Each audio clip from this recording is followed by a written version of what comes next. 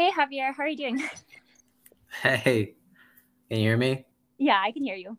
Okay, sounds good. Okay, sorry about that. No, you're good. I was confused. That's very strange. I've not encountered that before, but oh well. I'm glad it's working on your laptop. Yeah, yeah, absolutely. Yeah. Awesome. Well, thank you so much for joining me on the OG Rose Anchor podcast. I'm really honored, really pleased to have you here and to get to talk with you a little bit about your philosophy of timing. I mean, this is going to be a little bit of a micro chat, but I'm still excited to talk with you about just some of those ideas, like kind of where that arose for you. And I know that you and I had been talking a little bit back and forth, an excerpt from Caputo, which might be interesting to relate subjectivity to time. So yeah, let's start with the series you're doing on the philosophy of timing. Everyone should go and check that out on your YouTube channel. But yeah, how did that kind of arise for you, Javier? Uh, well, I mean, it kind of arose from Cadell's kind of philosophy portal project of the Nietzsche seminars, where we had to present by the end of the Nietzsche course on our ideas about Nietzsche and spiritual leadership. And I had presented a topic on tension relativity, what I end up calling dancing kenosis. But I think that idea has evolved into what we're now calling the philosophy of timing, mainly because the issue that I saw in my tension relativity thing was that, how do we determine when we make releases or should make releases. And so it involved this notion of timing rather than time. And so I've been talking a lot about that. Yeah. Yeah, that's good. It's so true that like philosophy does seem to focus so much more on time itself, being in time. Just thinking about Heidegger, for example, it does sort of focus on that, but it doesn't always focus on timing itself. Maybe because that is more in flux, or it seems more in flux, or something like that. Whereas if we could just sort of understand time in general, we'd maybe like not have to deal with some of the uncertainties that timing could afford. Why do you think that philosophy, like why do you think timing hasn't really been addressed so much in philosophy? I don't know. That's a good question. Uh, I think I think some of the understanding is like, if you understand time, then you can just sort of understand the way things unfold and make decisions, possibly. But it does make me wonder whether philosophy has really considered not just about, you know, us as beings, but how we make decisions. And I think timing has a lot to do with decision making in our lives. When do we take a risk? When do we um, discard something, go for something else? There seems to be a sort of even a language hidden in all of that. Something that I talked about, the nature of the word when um, seems to be a powerful indicator for why we should do this or when um, we should move to the next thing. Yeah, that's really good. I think you're quite right with what you're saying. That there's something though about time, like in terms of the way that it's discussed on a philosophical level, that can make it feel so much more abstracted from our everyday life. But timing to me sort of is almost seems to be an avenue to actually restore actually a connection between philosophy and everyday life, because we do all deal so much with timing and decision making, you know whereas time can kind of be felt as like this out there, I don't know, sort of like abstraction, and sometimes it is just very fairly talked about that way. But if we bring it into timing, well, then it's like it just becomes so much more relatable on a very daily, like on a daily level, or like daily experience. so I think that's why it's such a I've really enjoyed the series so much because of that. But I was thinking about like your concept of when, and I felt like yeah, that's so fascinating, because it almost makes me think that we as humans seem to always be in some sort of state of anticipation, like, oh, when is this going to happen? When is that going to happen? And so um, I guess I'm just thinking about this idea of related to timing, where you kind of talk about this as related to Caputo with the perhaps, and sort of the hope against hope, where it's almost like the when is always happening and never happening, or something like that, you know. Um, do you think that's true about the when, or would you sort of articulate it differently? Yeah, I think my understanding of when is very similar to Caputo's like insistence of perhaps. Yeah. Because what I realize, and I don't know, maybe it's like a preference of mine Mm-hmm. that I prefer maybe when rather than perhaps. And of course, I'm still trying to understand Caputo's thought in relation to this, so I could be wrong. But I do like the nature of when, because when tends to capture this sort of insistence. You know, even when we say things to each other like, "Oh, when are you going to do the dishes?" or, you know, "When is this ever going to happen?" It's a you're being addressed, and you can feel the demand and the anxiety of a call to do something, and yet it's sort of open ended, right? And then also at the same time, it is only a matter of when, and we don't really know exactly when.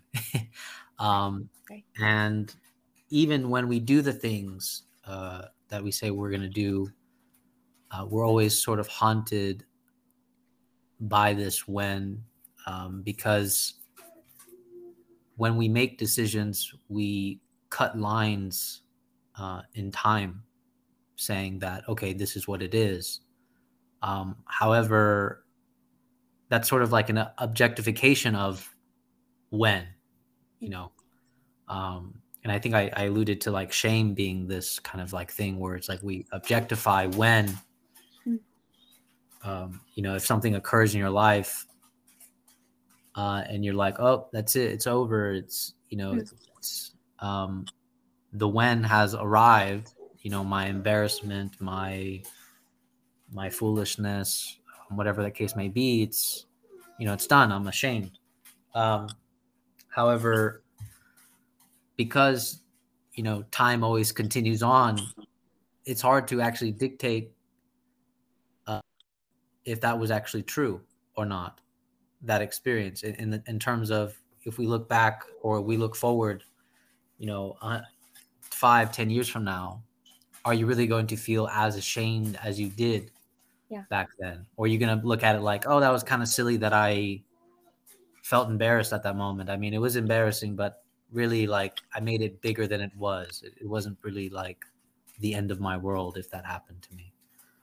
Or maybe in fact it turned out to the better. I mean, it's such an open-ended experience when stuff like that happens to us, or even when we make decisions. It's sort of very open-ended when we decide to determine and interpret said experiences. So in that case, I do think it's very similar to Caputo's open-ended, this haunting of perhaps that yet never comes or never arrives. Yeah. Yeah, that was really good. Thank you. Thank you for fleshing that out. Yeah, because it's interesting, even with like what I like that idea of like objectifying when. And it seems like, I guess I was just thinking about it just on a very, just thinking about times when, oh, I don't know, like when, like my brother would be like, so when are you going to go back for a master's? Just things like that, when people kind of give some insistence on, you should be doing this or you should be doing that. A lot of times it comes with a when, because people maybe think you're not doing kind of what you should be doing, when you should be doing it, etc. And I guess to me, it makes me think that at least somehow I sort of find relief in the way Caputo and the way you've expressed how he is framing the when, because it kind of brings it more into the subjective, actually. And in realizing that it's sort of like, well, what is that, what does that when refer to exactly, right? Because even if you were to actually, like, let's say, like with my brother example of, going to get a master's in English or something, it's like, well, the when is referring to some sort of accolade, but it has to do with something more about like trying to be happy or be fulfilled or do something with your talents or something like that. But that kind of assumes that a particular when would fulfill that. So sorry, just one second, I'll be right back.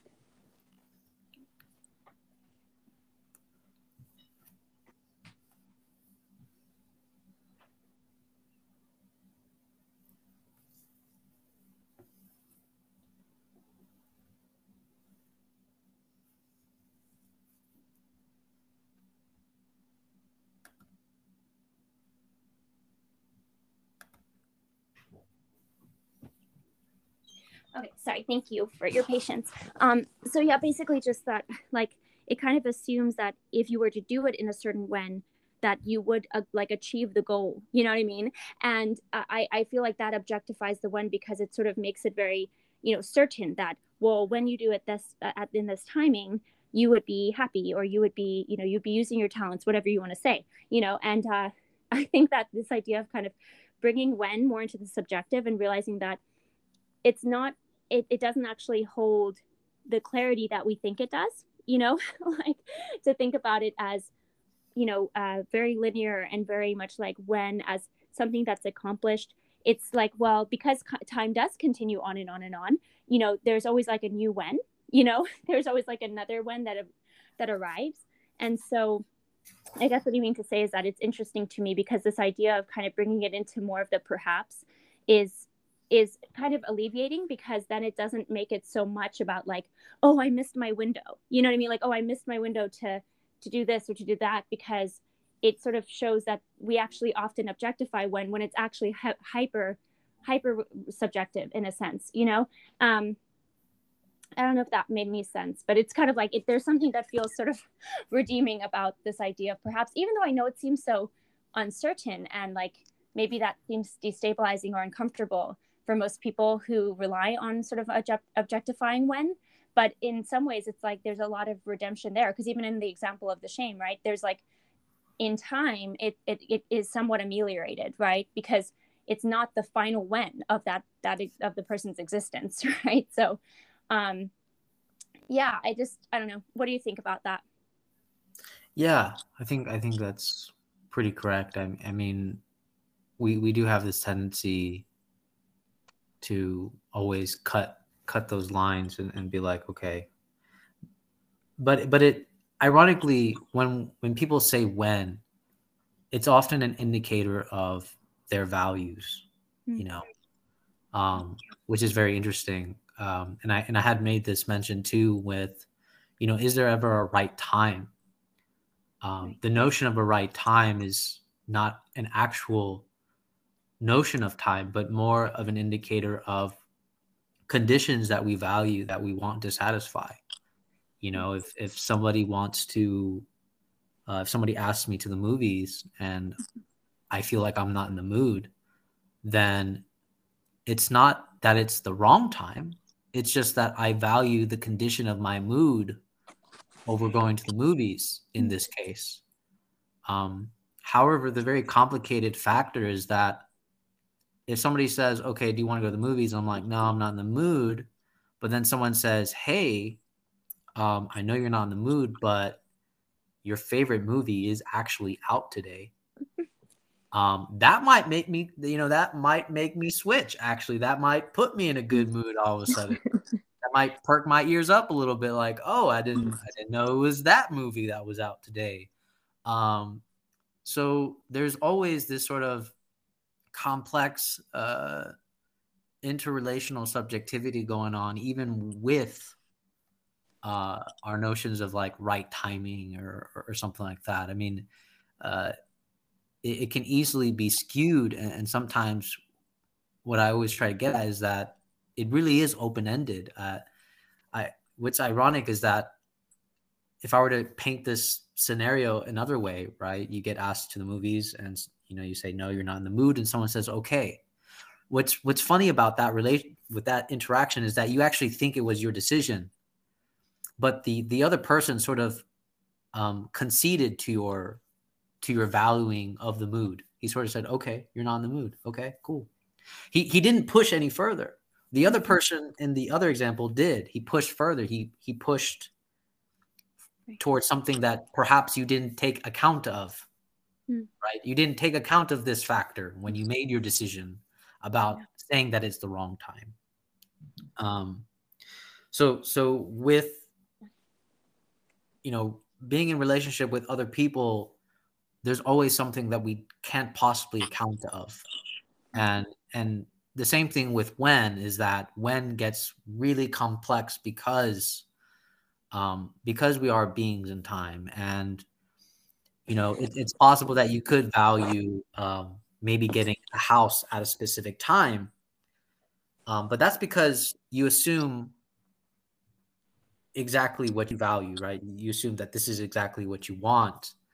However, there is nothing that detracts from the possibility of you being shown a house that you would have liked, that would have been available later on if you would have just waited like 2 or 3 more months. There's nothing that detracts from that possibility, and that open-endedness of when. So sometimes it really does put into question a lot of the things that we value, a lot of the things that we dictate as the right time, as the wrong time. It very much even has to do with, the way your husband, Daniel Garner, sort of like points out, like, values is really the driving like force of the way we organize our mind and decision making skills in this case. Yeah, that was really good. And I think you're quite right on what Daniel will emphasize about values, and he also will emphasize conditionality, and I think that's a really great example when you're talking about the friend in the movie and everything, because or two people discussing whether to go to the proposition, would you want to go to the movies, because you said something like you think it's your own decision, right? But the person conceded. They said like, oh, okay, they recognize that you weren't. But the other person, like in another scenario, the person says like, well, it's actually your favorite movie, it's like it just came out, blah, blah. So I thought like that really struck me, Javier, because it sort of made me realize like, it often we do have this sort of, I want to say it feels like a little bit of like autonomous, I don't know if it's rationality or if we want to say like it's very individualistic, like this sense that we make our own decisions, and like in a sense we do, but in that example, it made me realize that it's actually more complex than just that. It's not, because it's actually not just a singular decision, like as in, it's not just that the one person made a decision. Yes, they did ultimately, but there's sort of this strange sort of call and response or something that occurs where in a way it was kind of a mutual arrival or something like that at some decision, so I guess it just made me think of like how that does complexify making decisions, for oneself.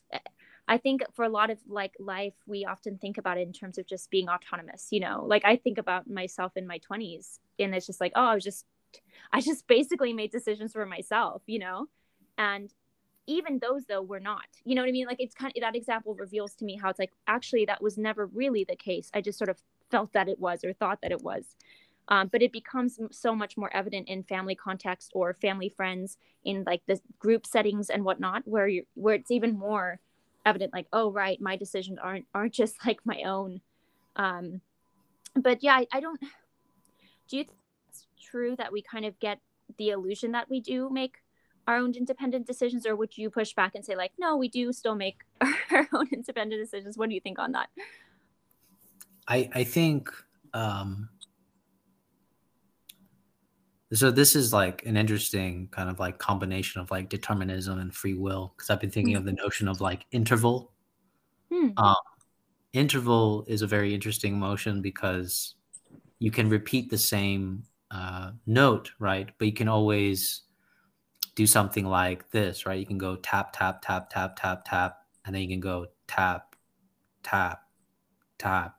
So there seems to be, and I think intersubjectivity is kind of like that, where you you're wanting to do this kind of repetition, like I just want to go back to my room and read and do whatever, but the complex interrelationship with things and people and family and friends and everything else is that they always propose like an alternative interval, you could say, to respond and live your life.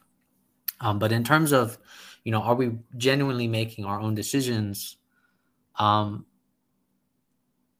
don't know. I mean, it's because it gets really complicated in the sense of, if you really think about it, and if we really take seriously conditions, most people think that they can just go to their room and just read silently whenever they want to. But if you really think about it, that isn't actually the case, because one, if you live in a house of people, you have to think about how those other people actually allow you that free time to sit in your room and read silently. There's a sort of like respect in that sense, where it's like I cater to your time, because I know that you enjoy your time for yourself and to read by yourself and having that kind of enjoyment. So that's the kind of complex thing that's going on, even though we can feel that it's it's my decision that I want to read in my room. But if you have children,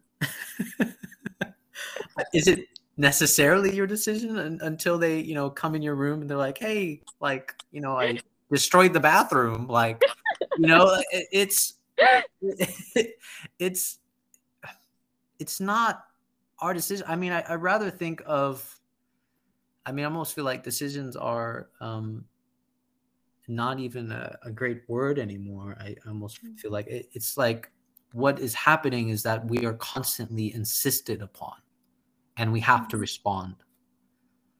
And it's really complex because what's going on is that your response is also an insistence, right? You going into your room reading by yourself is an insistence that you wish to be,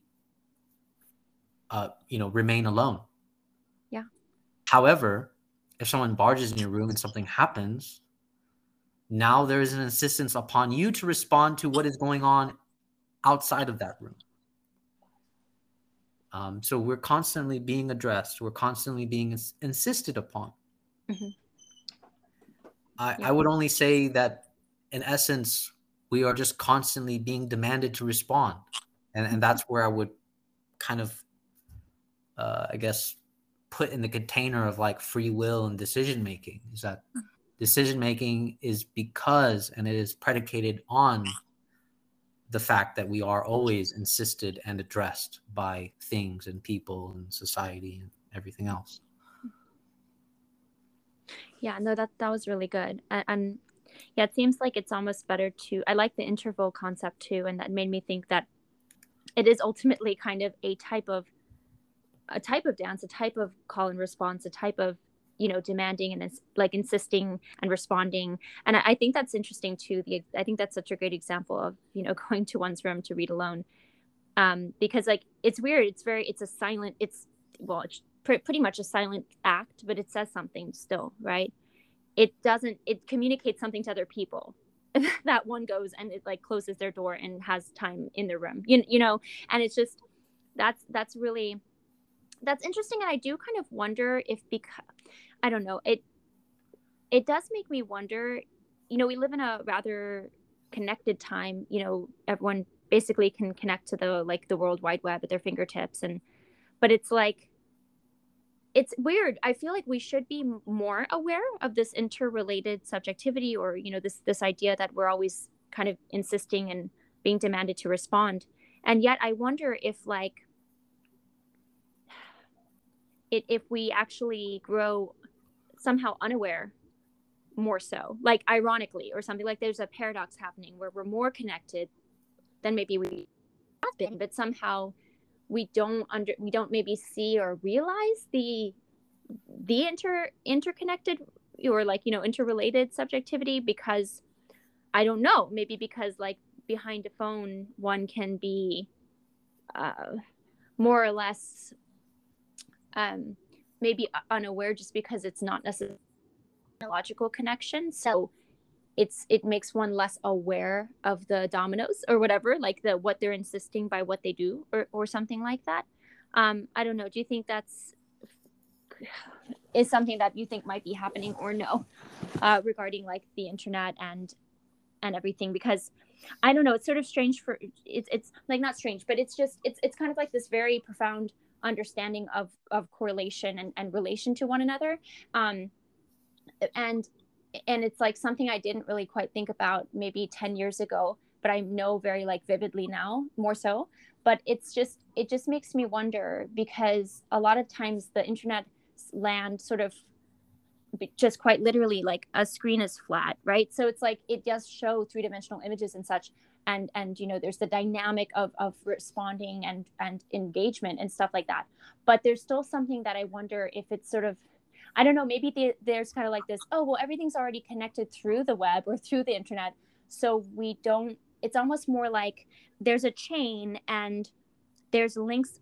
No, this is not a good example. Okay, spider web. Think of a spider web. There's a spider web and there's little, you know, drops of dew on the spider web. Okay, but if one drop of dew like actually just dripped off, right? It's not there anymore. Like the web would still be fine, right? But like if you think of a you know, having some sort of, yeah, maybe the chain could work or something. If you've got this chain, then if one of the chain links falls apart or disintegrates or whatever, breaks, then like the whole thing is not connected anymore in a way. Like you feel it very vividly, like that, oh, something happened. Yeah, I mean, so I guess I'm wondering about this. To me, it's helpful to have the awareness of interrelated subjectivity. If how might the internet impact that or does it, or maybe it doesn't, I don't know, maybe it doesn't. But I feel like there's kind of almost a very reactive, almost paranoid reacting and responding to one another in the internet land or world, where people can become more volatile and yet not realize that like that impacts like there, that can still have ramifications, that even though you don't see it as vividly as logically, you know. So anyways, thoughts there on that? Yeah. I mean, it's.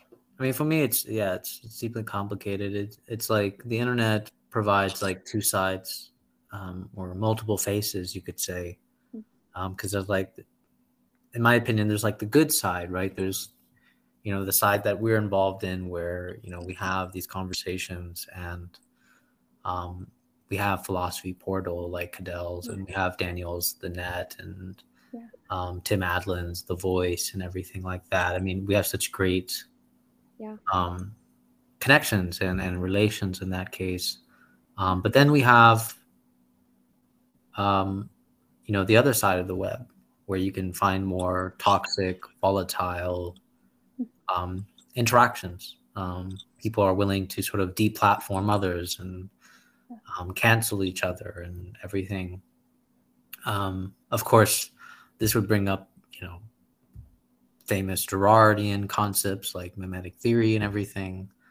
But I do think that what is happening, and I think Derrida and Caputo can kind of like help us a little bit here, is that I think the difference between these interactions is that there's a specific discourse going on. There's a discourse happening, and that discourse manifests or forms that type of subjectivity that is arising. Because, you know, if we look at the conversation we're having, and then, you know, Cadell's and Daniel Garner and everybody, you can tell that our discourse is very different. It has a kind of subjectivity that's more open in comparison to that other side. I wouldn't even know what to describe that other side with. I don't even know what to call that, but it definitely is a form of subjectivity that is a result of using technology as the medium. But there is something deeply ironic about, you talked about the chain breaking, right? Yeah. I remember being deployed in Afghanistan, and we would have like blackout days where it's like nobody had internet.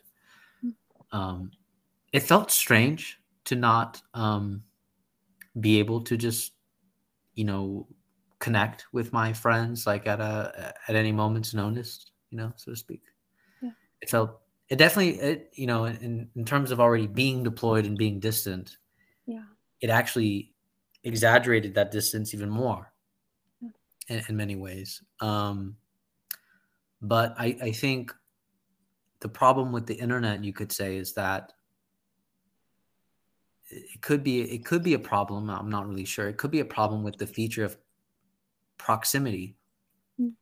The very fact that everything is just so immediately close, which might even go into why we feel that we have sort of like a sense of control, because everything is literally in a sense of at your fingertips. It Yeah. gives you a sense of sovereignty, Yeah. so to speak. You do have a sense of sovereignty, and I think the movement of deconstruction is to eradicate that sense of sovereignty, really. Yeah. Yeah, that was really good. I like that a lot. And it made me think about what you were mentioning to me about the footnote in Caputo's book. Oh golly, the tears. Was it the Prayers and Tears of Jacques Derrida.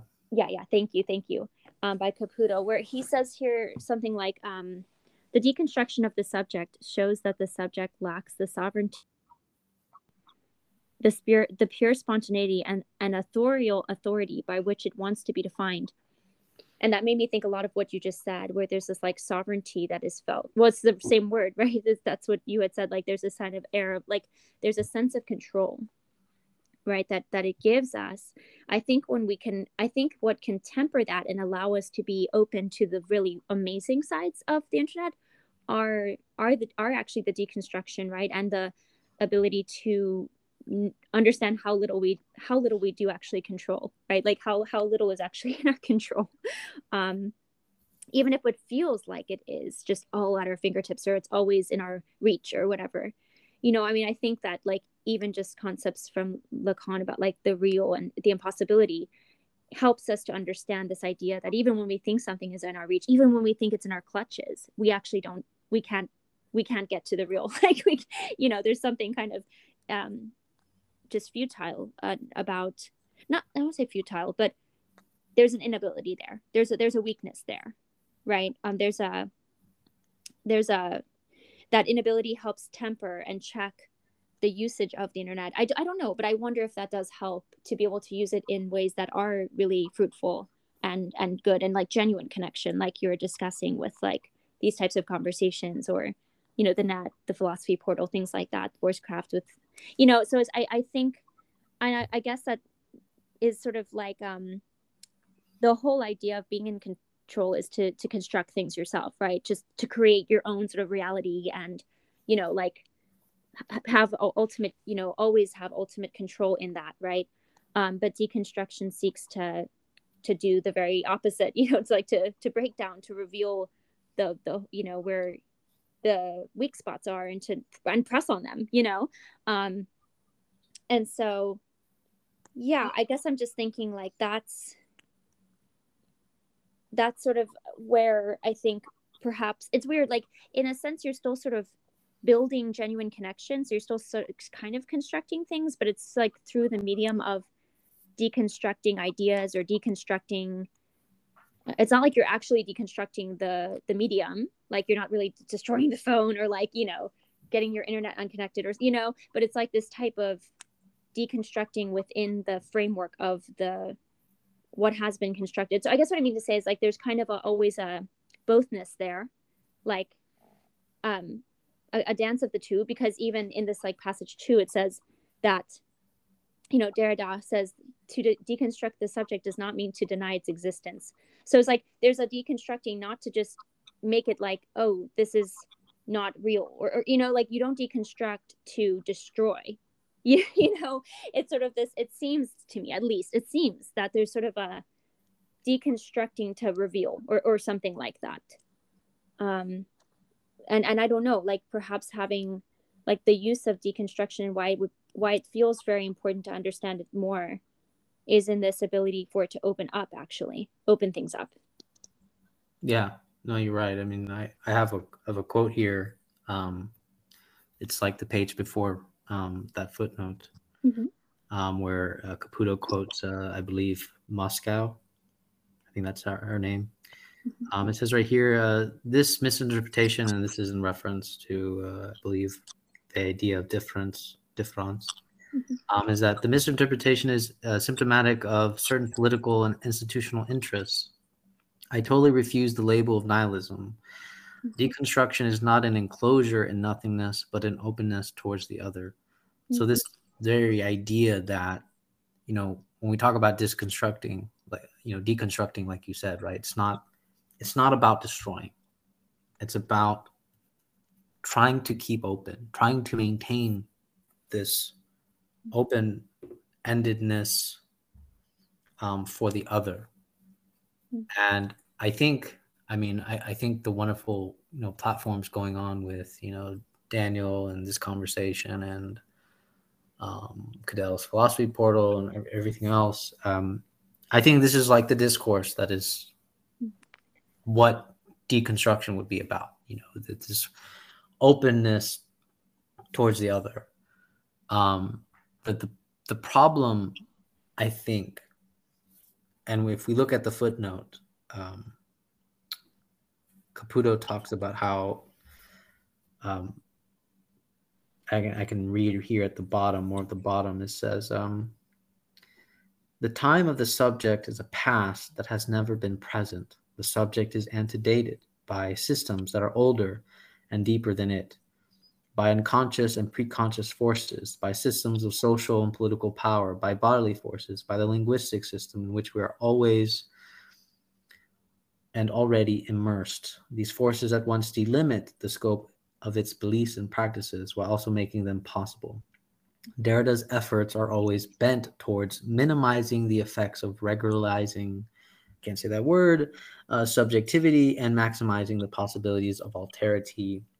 Alterity being, this otherness of inventing new forms of subjectivity. So my problem with that other side of the discourse that's happening on the internet and mediums of technology is that because there is an algorithm, because there is a set algorithm, what's going on is that the algorithm eventually causes a regularity of our own subjectivity. That's a good point. Yeah.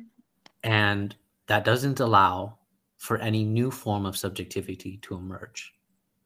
As you can see, what's going on is that the reason why we're able to have some sort of different discourse in some ways is because, one, a lot of our talks actually take place in open, kind of like open platforms where there isn't really a algorithm. What does that mean? It means that most of the time we're having these conversations like in Zoom, recording them, then uploading them on YouTube. Yeah. The effects of the algorithm is sort of like an aftermath, you could so to speak. We're not really obsessed with becoming seen, but we are more obsessed about the discourse that we're having. Yeah. But it does seem that a lot of people, they would like for the algorithm to work in their favor. And that does manipulate a kind and form of subjectivity. And I recently watched the talk, I'm still trying to finish it, the talk with Dawood and Daniel. Yeah. Where they talked about there seems to be an exhaustion of creativity going on. Why is that? Well, it's because you're already labeled as an influencer, as some type of creator, right? People expect material coming out of you, every week or every day or something like that. They, once you start building an audience, they start expecting, material coming out of you, and people want to keep up getting more views on their YouTube channel, or keeping up, getting more likes on their Instagram page or Twitter or whatever. So it does manipulate and form a kind of subjectivity that exhausts itself in this case, at least specifically for creator and influential type figures that are sort of like their whole, premise, or their whole construction of identity is on these platforms. So it does seem that the algorithm has solidified a kind of subjectivity. And I remember, and I'll hand it off to you. I do remember when I got, kind of big on Instagram, when I was writing like all these poems. What's funny about that is that I knew what people liked, so I was doing that. So I was writing those specific poems to cater to that audience because it gave me more likes. It gave me more, I was able to be seen. Eventually, I got tired of doing that, actually. And I decided to just, drop it and do something else. And, I lost all these followers. I lost all these, things. And it caused this sort of like, I guess, identity crisis, so to speak. But it was like a really false identity. I just really missed the, the dopamine dose of like getting those likes and all those kind of things. But you can really see how in even a lot of creator influencers talk about this too. Anytime Instagram changes the algorithm, they hate it. Because now what it forces you to do, and Instagram is a good model of this anyways, because they've done it the most, in my opinion, is that now they've gone from like reels, right? They're trying to like imitate TikTok in some ways. And now that they've done reels, reels seems to be more of an essential part of the algorithm. Like if you're not doing reels, then you're not really getting or maximizing your full potential in that arena of influence for Instagram. So it is cultivating a new subjectivity, but it's a matter of, how soon that you will exhaust yourself in this case. Yeah, that was all really good. That was great. I love this idea of these new forms. It talks about in the passage about like where is it, resituating. So it's kind of like it's deconstruction. This is Derrida. Deconstruction does not destroy the subject, it simply tries to resituate it, right? So it's like the idea of inventing new forms of subjectivity is that there's kind of this constant creating and destroying and creating, or something like that, of these forms of subjectivity, instead of just kind of standardizing and regularizing them, right? Like, and that's such a great point. I think that's brilliant about the algorithm does that very thing. It does regularize it. It does make it, here's you, or whatever, it's kind of like, here's you and here's what you like. And it really does minimize our capacity, or like our, even just our practice and our, what we should kind of make ourselves more regular with is encountering the other. But when the subjectivity itself has been regularized, it's not the other, right? It closes us off to encountering the other and real difference. I don't know, real difference. I don't take that technically, but you know what I mean? And I think that's interesting because to me, it seems to sort of relate back to the idea of like your philosophy of timing, actually, with this idea of exhaustion of the content creator. And actually, I don't know how far you got in the talk with Davud and Daniel, but it was a really great talk, and they got into Daniel brought up your philosophy of timing. And it's sort of like the influencer, it's almost like it's always showtime, or like it's always time, right? I think the burnout can come from the sense of like, it's always time, it's like there's always somebody awake in the world at some point, that can be consuming these reels or consuming that or whatever. There's always like, it's always because you are kind of influencers often catering to people all over the world. Like there's always someone who could be getting something more from them of what they produce. And there's sort of a sense of like, it's showtime always, or it's always time, instead of it being about timing, right? And realizing that it's not always time. Sometimes it's time to do something, to take a pause, or not simply about constant show. It's about the process of concealing and revealing. And that to me seems to have to do more with timing, sensing, getting a sense of the timing for, when do you actually want to do the output, or when do you want to take a reprieve to just read and research, or things like that.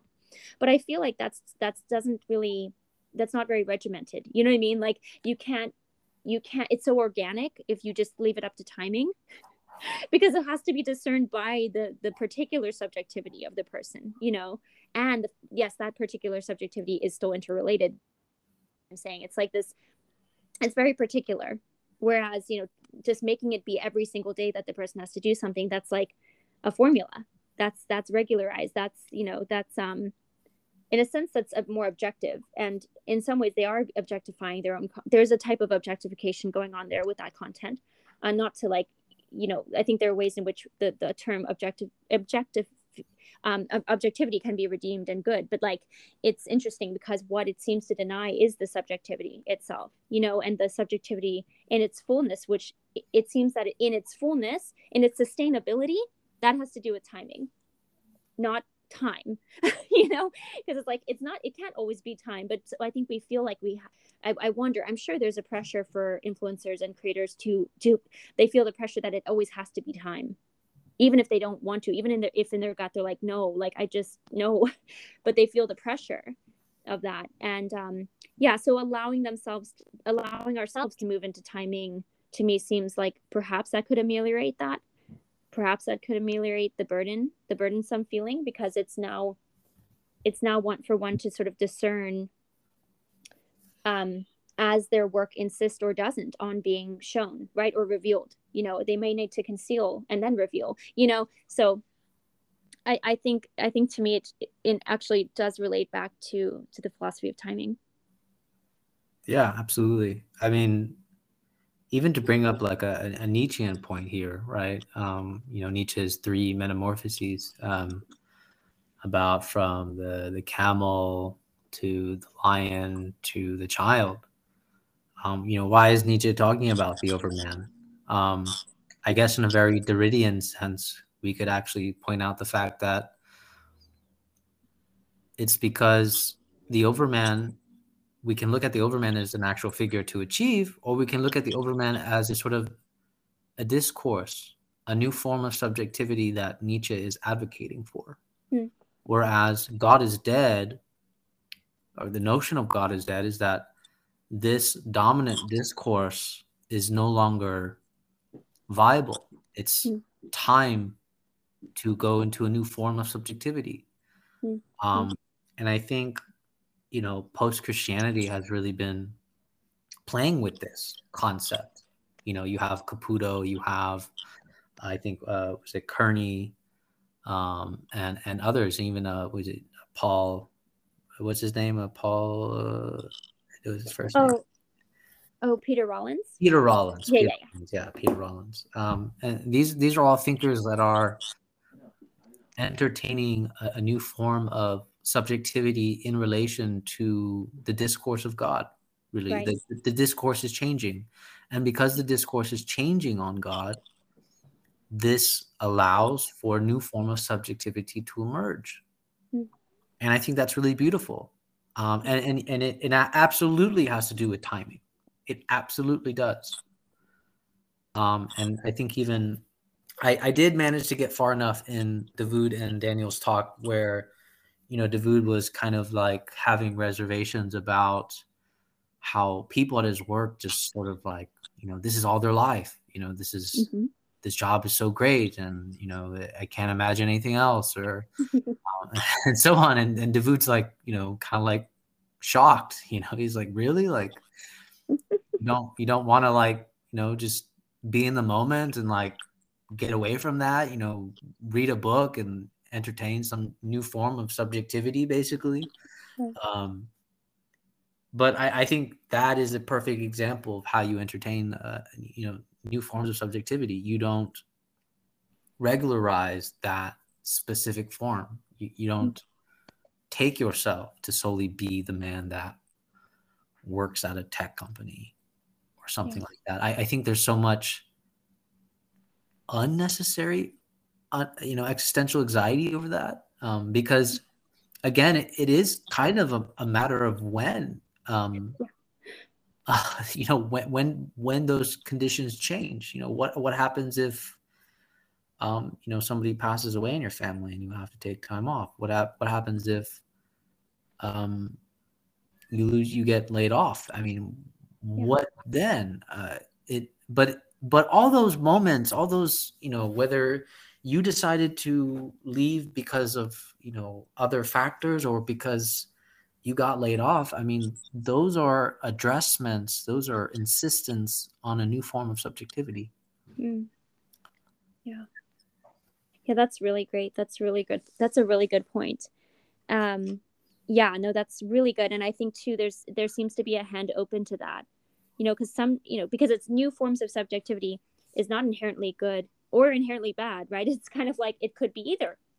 And you hold your hand open to it and then allow yourself the fluidity of change. But I think that's a great addition to that idea where it's sort of, it seems that the idea of kind of fixing into an identity, getting locked in there, regularizing that subjectivity is ultimately like, you're not really hedging your bets very well, right? Because it is a matter of time. And yeah, so anyways, this idea of kind of inventing new forms of subjectivity and engaging in those and being open to those seems to be kind of actually a way to bolster one's own, I don't know, like just kind of allow one to weather the storms of life that come and go, with those new forms of subjectivity. It's almost like learning on a subjectivity level, like broadening one's scope or something, or even ability, so that they can weather the change that's inevitable, right?